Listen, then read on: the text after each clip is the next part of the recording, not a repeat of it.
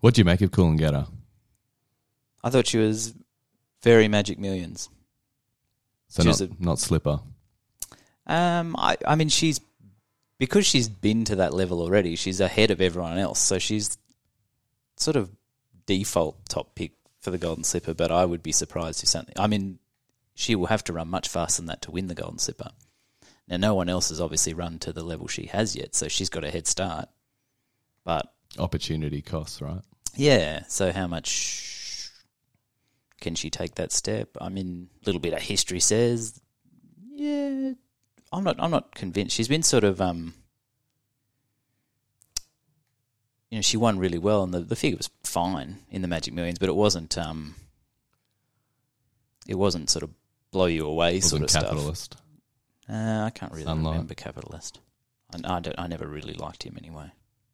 I mean, certainly not late. He got his birthday. Best 2-year-old I've seen. Like, it's not Sepoy. Like, no. Pre-Christmas, Sepoy was like, oh my goodness, what are we dealing with here? He was like, you had to check to make sure you got the right She's times. not she's not an oh my goodness. Yeah.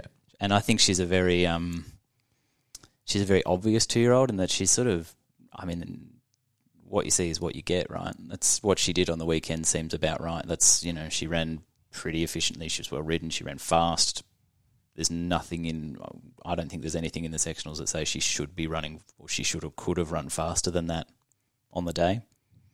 So she's, 2-year-old, and it's still very early in her career and very early in the season, and she'll keep improving and she'll get stronger and blah, blah, blah. But she'll need to, because the Slipper is always won at a higher level than that. So you're not taking $4 to win the Slipper? No. Just bringing up the market now. No. I mean, she should be favourite just because, I suppose. The market should be $11, right? I'd say 14-1 feels like the start of that market. 14-1 the favourite. Yeah. Like Russian Conquest, second pick. Yeah, 25s or something like that.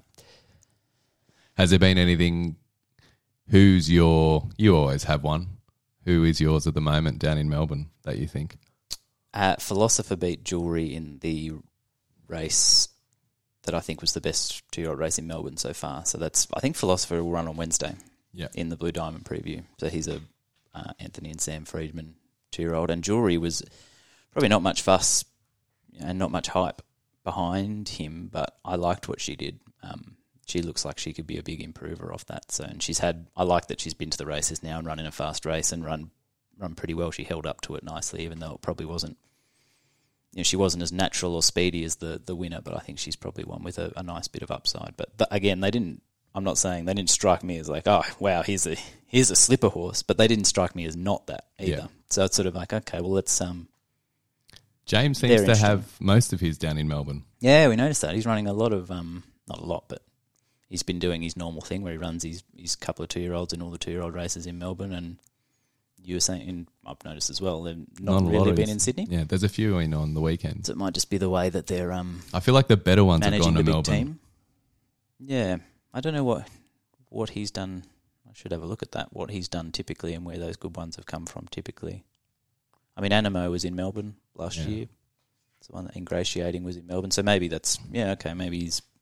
Kicks them off in Melbourne. Kicks them off. And without coming up with an exhaustive list and just going straight off the top of my head, I think Jewelry's been the pick of them so far. So she's probably, she's probably got the Blue right Diamond sort of filling. Yeah, maybe.